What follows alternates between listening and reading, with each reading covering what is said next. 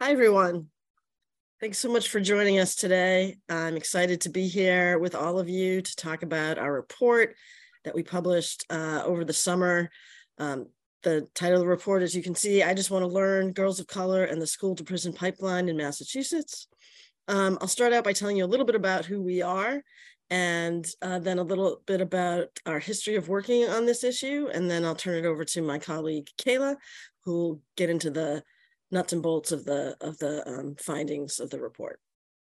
So Massachusetts Appleseed is one of, I think it's now 18 Appleseed centers across the US and Mexico. Centers, although we are part of this network and we collaborate, each state center works on issues that are of importance to their own communities. We set our own agendas. Massachusetts Appleseed has 3 policy areas that we primarily focus on. One is educational justice, and the report we're going to be talking about today falls into that category. The other 2 areas that we focus on are youth homelessness and access to justice. And by access to justice, we mean finding ways to make the courts primarily more user-friendly for people who can't afford to hire attorneys. So we have been working on this issue of the school to prison pipeline, which refers to the way that discriminatory practices with respect to exclusionary discipline, that's suspension and expulsion, how those practices can funnel students into the criminal justice, juvenile justice, and criminal justice systems. We began with reports in 2012, which that initial report, Keep Kids in Class, New Approaches to School Discipline, essentially just showed that disparities do exist, that students of color, low-income students, and students with disabilities are much more likely to receive exclusionary discipline than their counterparts. We followed that up in 2016. School discipline in Massachusetts, how are we doing? It was a look back to see how much progress we had made. One thing that had happened between the times that those 2 reports were published was that Chapter 222 was passed in Massachusetts, and that's a statute that created due process rights and procedures for students facing exclusionary discipline. The 2016 report showed that that overall exclusionary discipline had reduced greatly, that there were far fewer suspensions and expulsions happening in Massachusetts after the passage of that new law, but unfortunately that the disparities still existed. In 2020, we collaborated with other Appleseed centers, Kansas and Alabama, to look more specifically at the issue of girls of color and the school to prison pipeline. So much of the narrative across the country, when examining the issue of the school to prison pipeline, focuses on boys and young men, and we really wanted to shine a spotlight on the experiences and the discrepancies that girls of color face.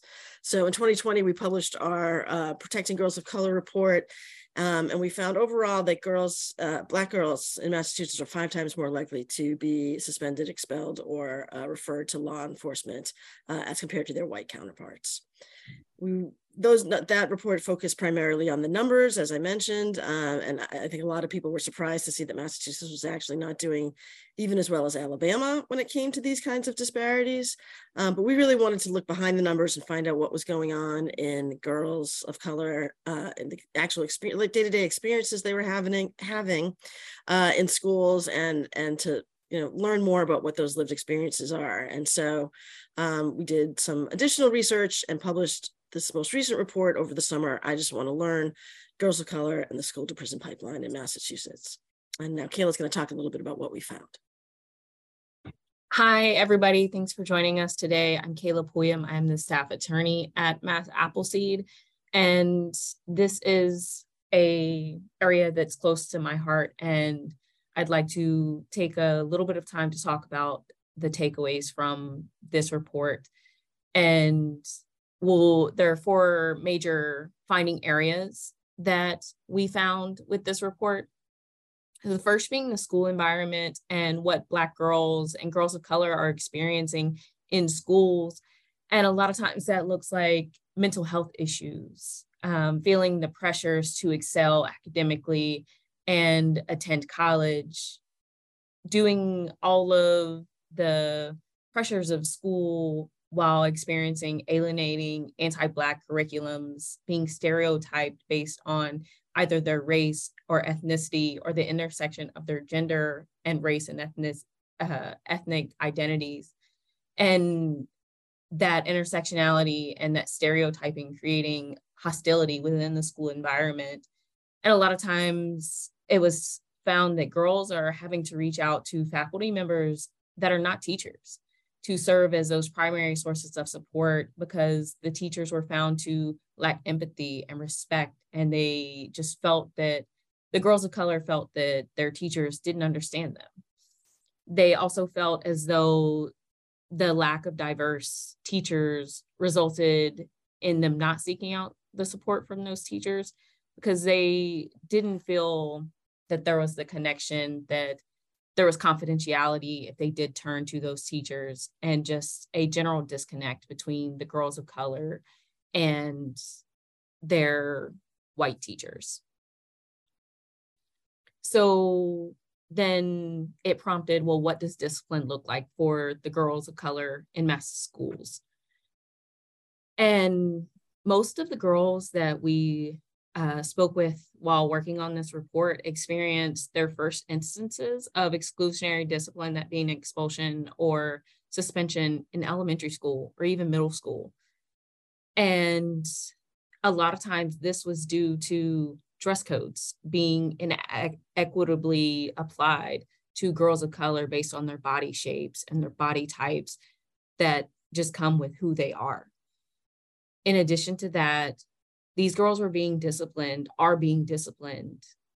because of reactive behavior after they've been disrespected or mistreated by teachers or other students, or inappropriate behavior, offensive behavior from other students, and they react to that. That's when they're experiencing those exclusionary practices. And the girls really expressed that they just wanted to be able to tell their side of the story before they were being disciplined. And they were not even given that decency. And then our report also showed that the girls were receiving different punishments for the same actions. So their white peers were receiving less harsh punishments, or just completely different punishment for the exact same actions. And then we talked to the girls about the short-term and long-term impacts of school discipline. And what that looks like for girls of color is exclusionary discipline on the girls of color at a young age has a strong impact on them in their later years. After experiencing exclusionary discipline, teachers in the school hold negative opinions of them, and they don't let go of them, which a lot of times will result in more exclusionary discipline. Or girls felt like when they would return from suspensions or expulsions that they needed to minimize themselves, take up less space, be quiet, withdraw. And it affected their personalities, who they were, because they were living in fear of being disciplined again for just being themselves. And the last area for takeaways is what the female students of color are doing about the discrimination that they face in schools, and what else do they want to see changed. The girls of color are meeting with school leaders and petitioning against faculty engaging in racist behaviors, and it sometimes leads to change. I can't say that it always leads to change, but some of the things that they would love to see in Massachusetts schools is more diverse teacher and administrative workforce, people that they can connect with, people that they can see themselves in a place that they spend so much time. They would like their voices prioritized, give them a chance to state their side of the story before being disciplined. Overall, having greater mental health supports and services, and ensuring that students are held accountable for their actions, but in a meaningful way, in an equitable way that allows students to learn from their actions while not harming their education by removing them from the classroom. And in addition to that, that looks like punishing girls of color the same way that you're punishing white students. Having equitable dress code application. Also, the girls of color expressed that they would like to see implementation of restorative practices or conflict mediation. And when it's done correctly, as an opportunity for students to engage with their actions in a healthy and meaningful way that can keep them in the classroom where they belong, but also it's transferable skills. After in conjunction with the report, Mass Appleseed worked with our pro bono partners at Edgeworth Analytics and created a dashboard. And I'm going to take you through that dashboard to show the disparities in discipline in Massachusetts.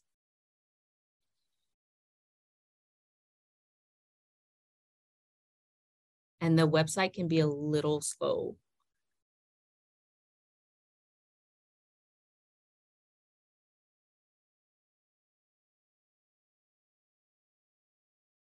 But this dashboard allows anybody to view this map where you can sort by student characteristics, you can sort by gender, disability, economically disadvantaged, or English language learner. And it will show you by county, by district, what the disparities are in the discipline rates in that specific area. It is being a little slow.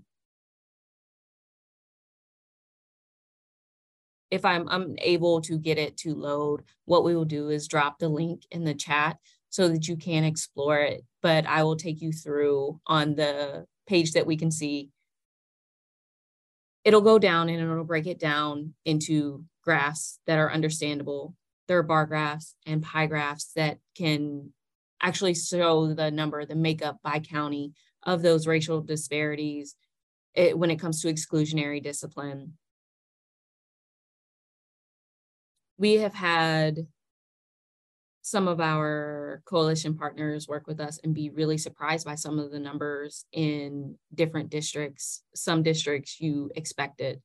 And then in others, it has been very surprising, and it's a very good tool. And what our Edgeworth partners did is they compiled all of the information from DESE to put it into this. So all of the information that was available to us at the time is what this website is based off of, the dashboard is based off of, which is not coming up. So I'm going to switch back to our PowerPoint.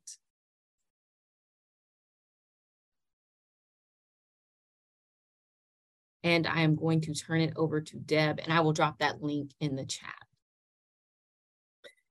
Thanks, Kayla. And if the website does load, we can always go back to it after I've talked a little bit about the recommendations, because it is, I think, a really useful tool for folks, because this data is available.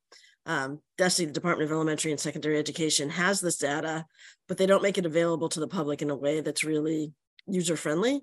And so we're really pleased to be able to provide this tool that others in other parts of the state or all parts of the state can use to try to take a look at their own school districts to see how they're doing in terms of these disparities.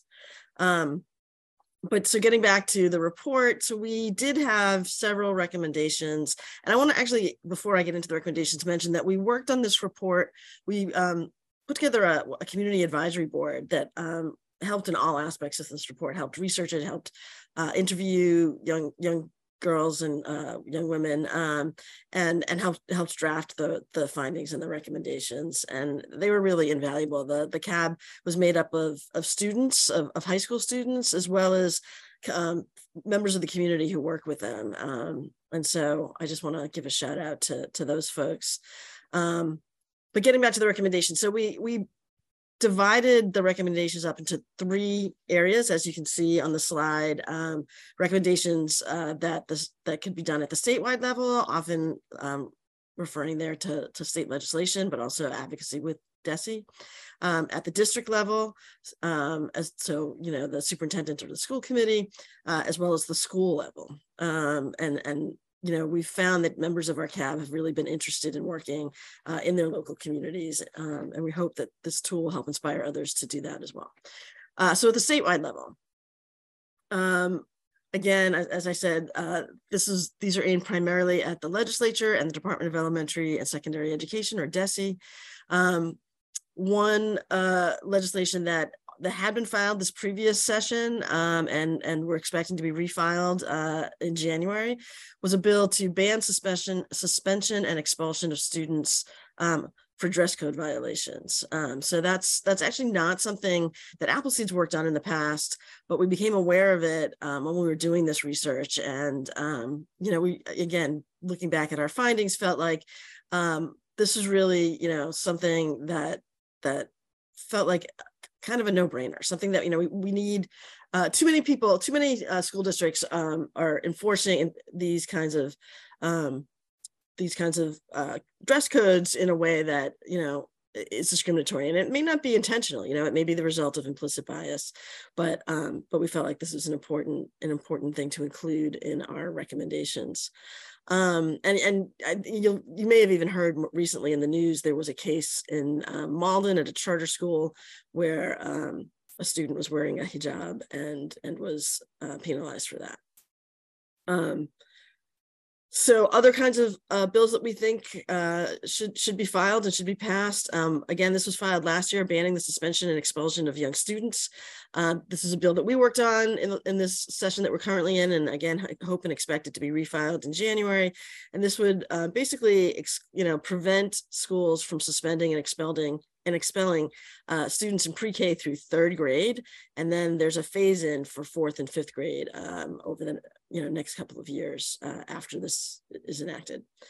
Again, we heard from students that we interviewed that their first experiences with exclusionary discipline often happened at a really young age, and had a huge impact on them many years later, made them feel like they needed to silence themselves and make themselves small. So we felt like this was a really important recommendation to include. We also recommend enacting comprehensive discipline reform legislation. As I mentioned, the legislature has in the past passed legislation to reform school discipline, but we feel like there's still room for improvement there. And you can learn more about what we're thinking in the report with respect to that.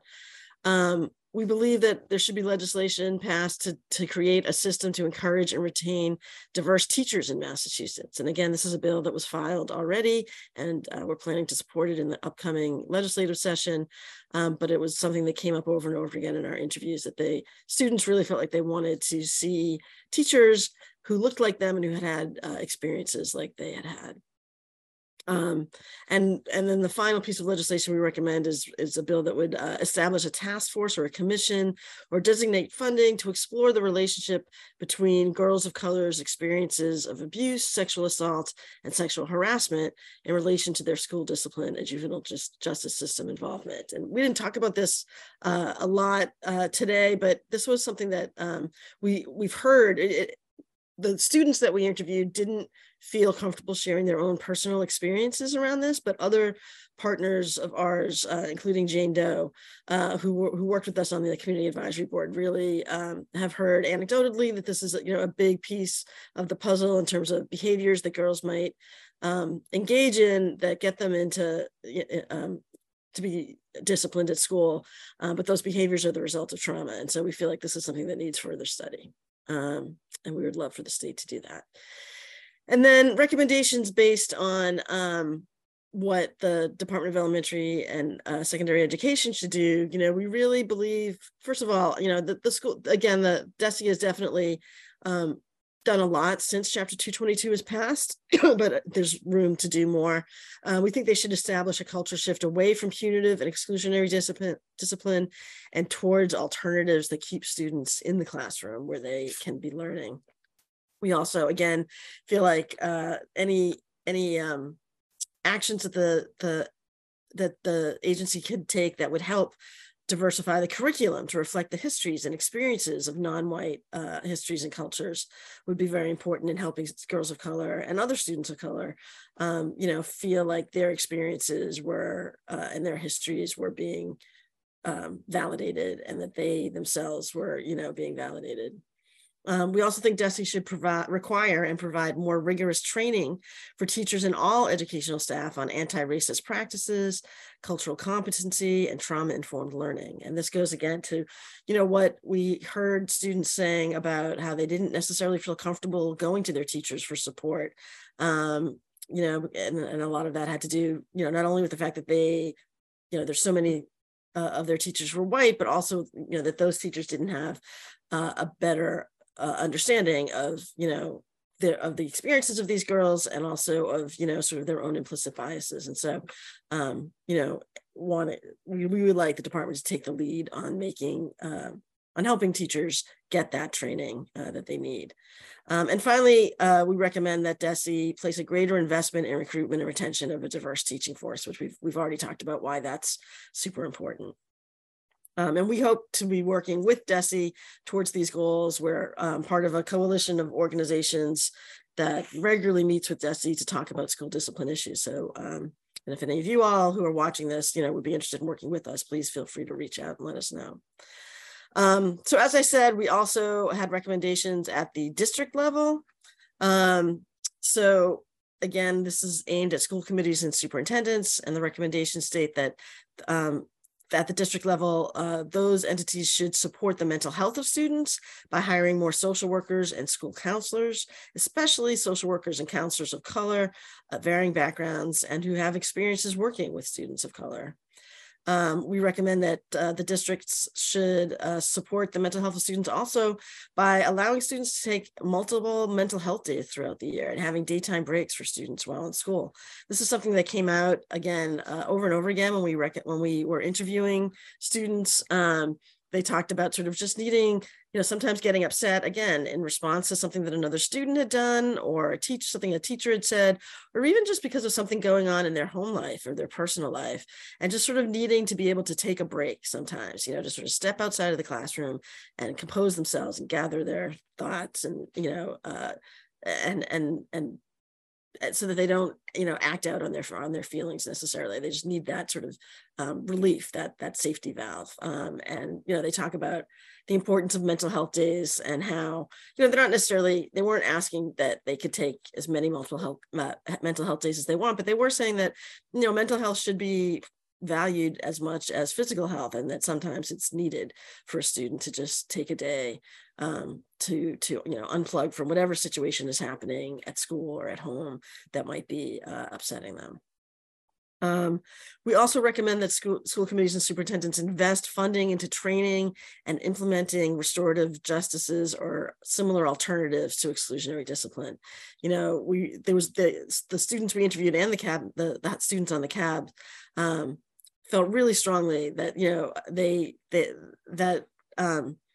people should be held accountable for their actions, but as Kayla mentioned, that it should be done in a way that's equitable and fair. And they really felt like restorative practices or conflict mediation would go a long way towards, helping people resolve their differences in a way that doesn't remove them from the classroom and set them back in terms of their learning. We also recommend, and this came again straight from the girls that we interviewed, that school systems implement systems where students can provide anonymous feedback or report inappropriate behavior about teachers or faculty. So, they talked, again, the students we interviewed talked again and again about feeling like their voices weren't heard, that they didn't get to tell their side of the story, and that there was this, huge power imbalance, obviously between them and their teachers, where teachers were just automatically believed instead of them. And so they worried about, reporting behaviors or comments or actions that teachers took. They worried about being retaliated against if they were to report those to, for instance, the school principal. And so they really wanted an anonymous feedback option. And sort of following up on that, or related to that, we also recommended that there be a way for students, an opportunity for them to get the support they need from members of the school and school community, I guess, or people outside of the school community who don't have mandatory reporting requirements. One of the things that they said that made them hesitant sometimes to go to teachers or other folks in the schools with their problems or with, challenges that they were facing was they were worried about, the teachers feeling like they had an obligation to report what they heard to DCF. And, then they worried about, the separation of their families. And, they just wanted someone that they could confide in and sort of work through what would be in their best interest without it immediately going to DCF. And then finally, we encouraged students and parents to attend school committee meetings, and we encouraged the school committees to conduct listening sessions with parents and students at least annually, so they can get the feedback from them, about what's going on in the schools, because so much of the time the feedback they get is really limited to what teachers are telling them. And again, it goes to the students really feeling like their voices weren't heard, and they want to be able to share their side of the story. And then the last area that we talk about is again the schoolhouse level. What people can do at the schoolhouse level to deal with these issues. And so we're again focusing here primarily on teachers and administrators, what they can do, as well as what students and parents can do to address these issues. So on the teacher and administrator side, again, allowing students the opportunity to explain their side of the story before subjecting them to discipline, that goes a long way. When students feel heard and they feel like the system is fair, then they are more likely to be willing to, engage in whatever the system is and not sort of shut down as soon as an incident arises that results in discipline for them. So this sort of lends legitimacy to proceedings at schools related to discipline, and just generally made them feel, would make them feel validated because they got to tell their side of the story again. So some of these are similar to other things we said, but invest in training to implement restorative practices at schools. The studies have shown, and one of our other colleagues, has done some research into this about the value of restorative justice and how much better the outcomes are as opposed to exclusionary discipline. So we think that teachers and administrators should invest in that kind of training. We wanted to also encourage the creation of affinity groups in schools, particularly where certain identities are in the minority, so that students of color or immigrant students or students with disabilities can feel, like they are part of a community that understands their needs and the challenges that they face, and can support one another. And then we also recommended that teachers and administrators collaborate with students, and in particular with girls of color, in giving them an opportunity to voice their concerns again, and to talk about what they're experiencing and what the impact of discipline, for instance, is having on them at forums, meetings, and other kinds of public opportunities. And then focusing on what the parents and students should do. We really encourage parents and students to get to know what their rights are, and to look at, know your rights resources and opportunities with regard to school discipline. Appleseed plans to, make itself available. And I know we have lots of great colleagues in other organizations who I know are also willing to provide trainings on know your rights for students and parents, so that if they are facing exclusionary discipline, they know, how much time the school has to respond, for instance, to an incident, or how much, when a hearing is required, or, whatever the legal rights are. It's important that students and parents know them so that they can enforce them and feel empowered. We also want parents and students to continue to speak up when the students are experiencing discrimination in the schools, and to set up meetings with them, whether it's the principal or school district leadership, to use petitions, to rallies, meetings, whatever it takes to, make sure that their voices are heard. And then finally, we recommend that students and parents, use the data tool that we created with our pro bono partners to really understand what the situation is in their own communities, how their communities compare to other school districts, that are nearby, and to, use that information to start a conversation with school leadership about, how to address those disparities in their own schools. So that's pretty much the end of our presentation. We wanted to leave time for folks to ask any questions they might have. So there's if you look at the bottom of your screen, if you scroll down and hover, there's a Q&A function. I think Noah may have talked about this at the beginning of our presentation, but if you want to, click that button and, type in any questions you might have, we would be happy to answer them. And I guess we should also, maybe before we even get to that, Kayla, are you able to share the tool at this time? Working on that right now, Deb.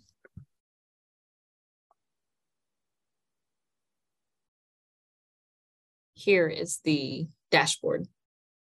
And while waiting for any questions to trickle in, I'm just going to show you how the functions in the dashboard work. I'm going to choose female. I'm going to try to. Without a disability, but an English language learner, and I'm also going to choose Hispanic or Latino.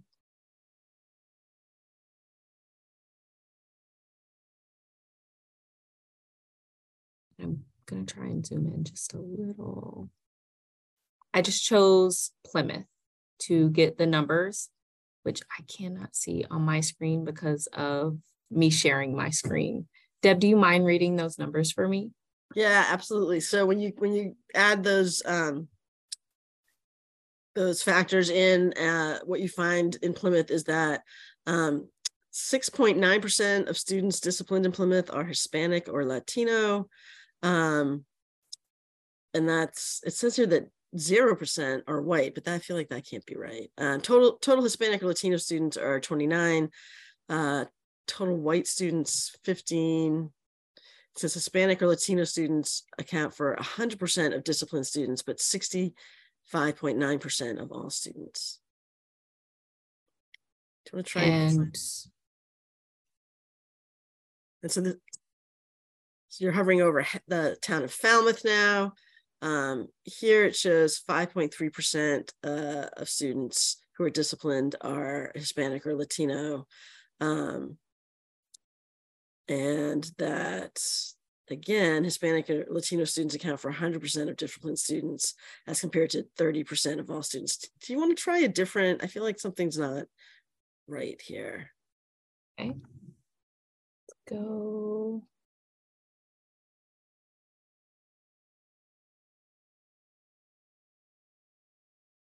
We will do an A here. Still keeping the gender at female.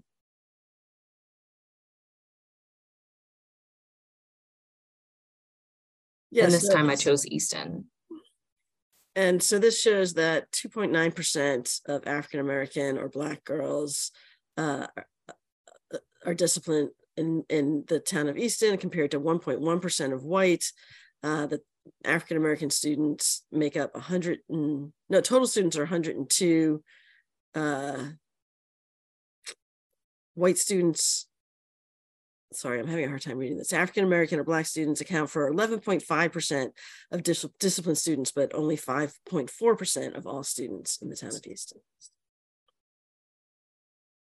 And let's go, boss. We'll do Cambridge. So I'm just going to go to the bottom line here. African-American students in Cambridge account for 54.2% of disciplined students, but only 24.9% of all students. And when that map is a little hard to read, you have some nice graphs that will actually show you across all demographics. And you can, there's a drop down here where it has state totals, or you can choose by district or city, county. And so, Kayla, we have a question in the question and answer. So someone, one of the attendees has asked, do you share your report directly with local school committees, or would that be something that parents would do? So we encourage parents and students to share this with their own school committees, and then we offer any support that they might need to do that. And in particular, our colleague Diana, who is our community engagement coordinator, is working with girls and parents in the towns of Malden, I think Malden, Lowell, and Lawrence right now, who are working on trying to get meetings with their school committees to discuss these disparities in their towns. And so, we provide whatever support the folks need to be able to, get those conversations going in their own communities, but we don't share them directly. And we have another question. Are the best practices you discuss things that have to be implemented in each school or at a more town regional level? So that's why it's a great question. And that's why we included, recommendations at all levels. So there were some that could be done in an individual school where parents or teachers, parents or students, approach teachers and principals directly.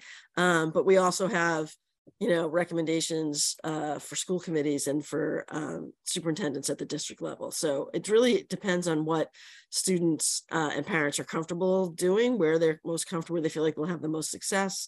What we really hope is that, it's certainly, possible for an individual parent or student to approach a school or a school district. What we're hoping is that, and this is the work that our colleague Diana is doing, that that students and parents come together to form coalitions or working groups where they can collectively, approach teachers or superintendents or principals with their concerns, because that there's power in numbers, and I think that it also provides a sense of security for the folks who are looking to start that conversation in their own districts. Let's see. I think that's the last question we have right now. Kayla, did you have any last thoughts you wanted to share? I didn't. I wanted to thank everybody for being with us and listening to our presentation today. I think it's very important that we share the information far and wide, and that as many people as possible know about the dashboard tool to use and to have in the arsenal when implementing recommendations, especially at the school and district levels, for the community coalitions that go and are fighting this at a grassroots level. Yeah, I echo that. And again, really want to invite people to contact who are interested in this issue to contact us, if they want to work on it on a state level. We are, as I mentioned, we already are involved in supporting some of the legislative initiatives that we mentioned earlier, and we'll be getting involved in others in January when the new session starts. And if you want to follow Mass Appleseed on social media or sign up to receive our newsletters and action alerts, we can let you know when is a good time to take action on a statewide basis and how you can do that. How you can contact your legislator, who your legislator is, that sort of thing. And again, if you are interested in starting a conversation in your own school district or at your own local school, we'd be happy to talk with you about that and sort of walk you through how you might approach that and support you in any other way that you might need.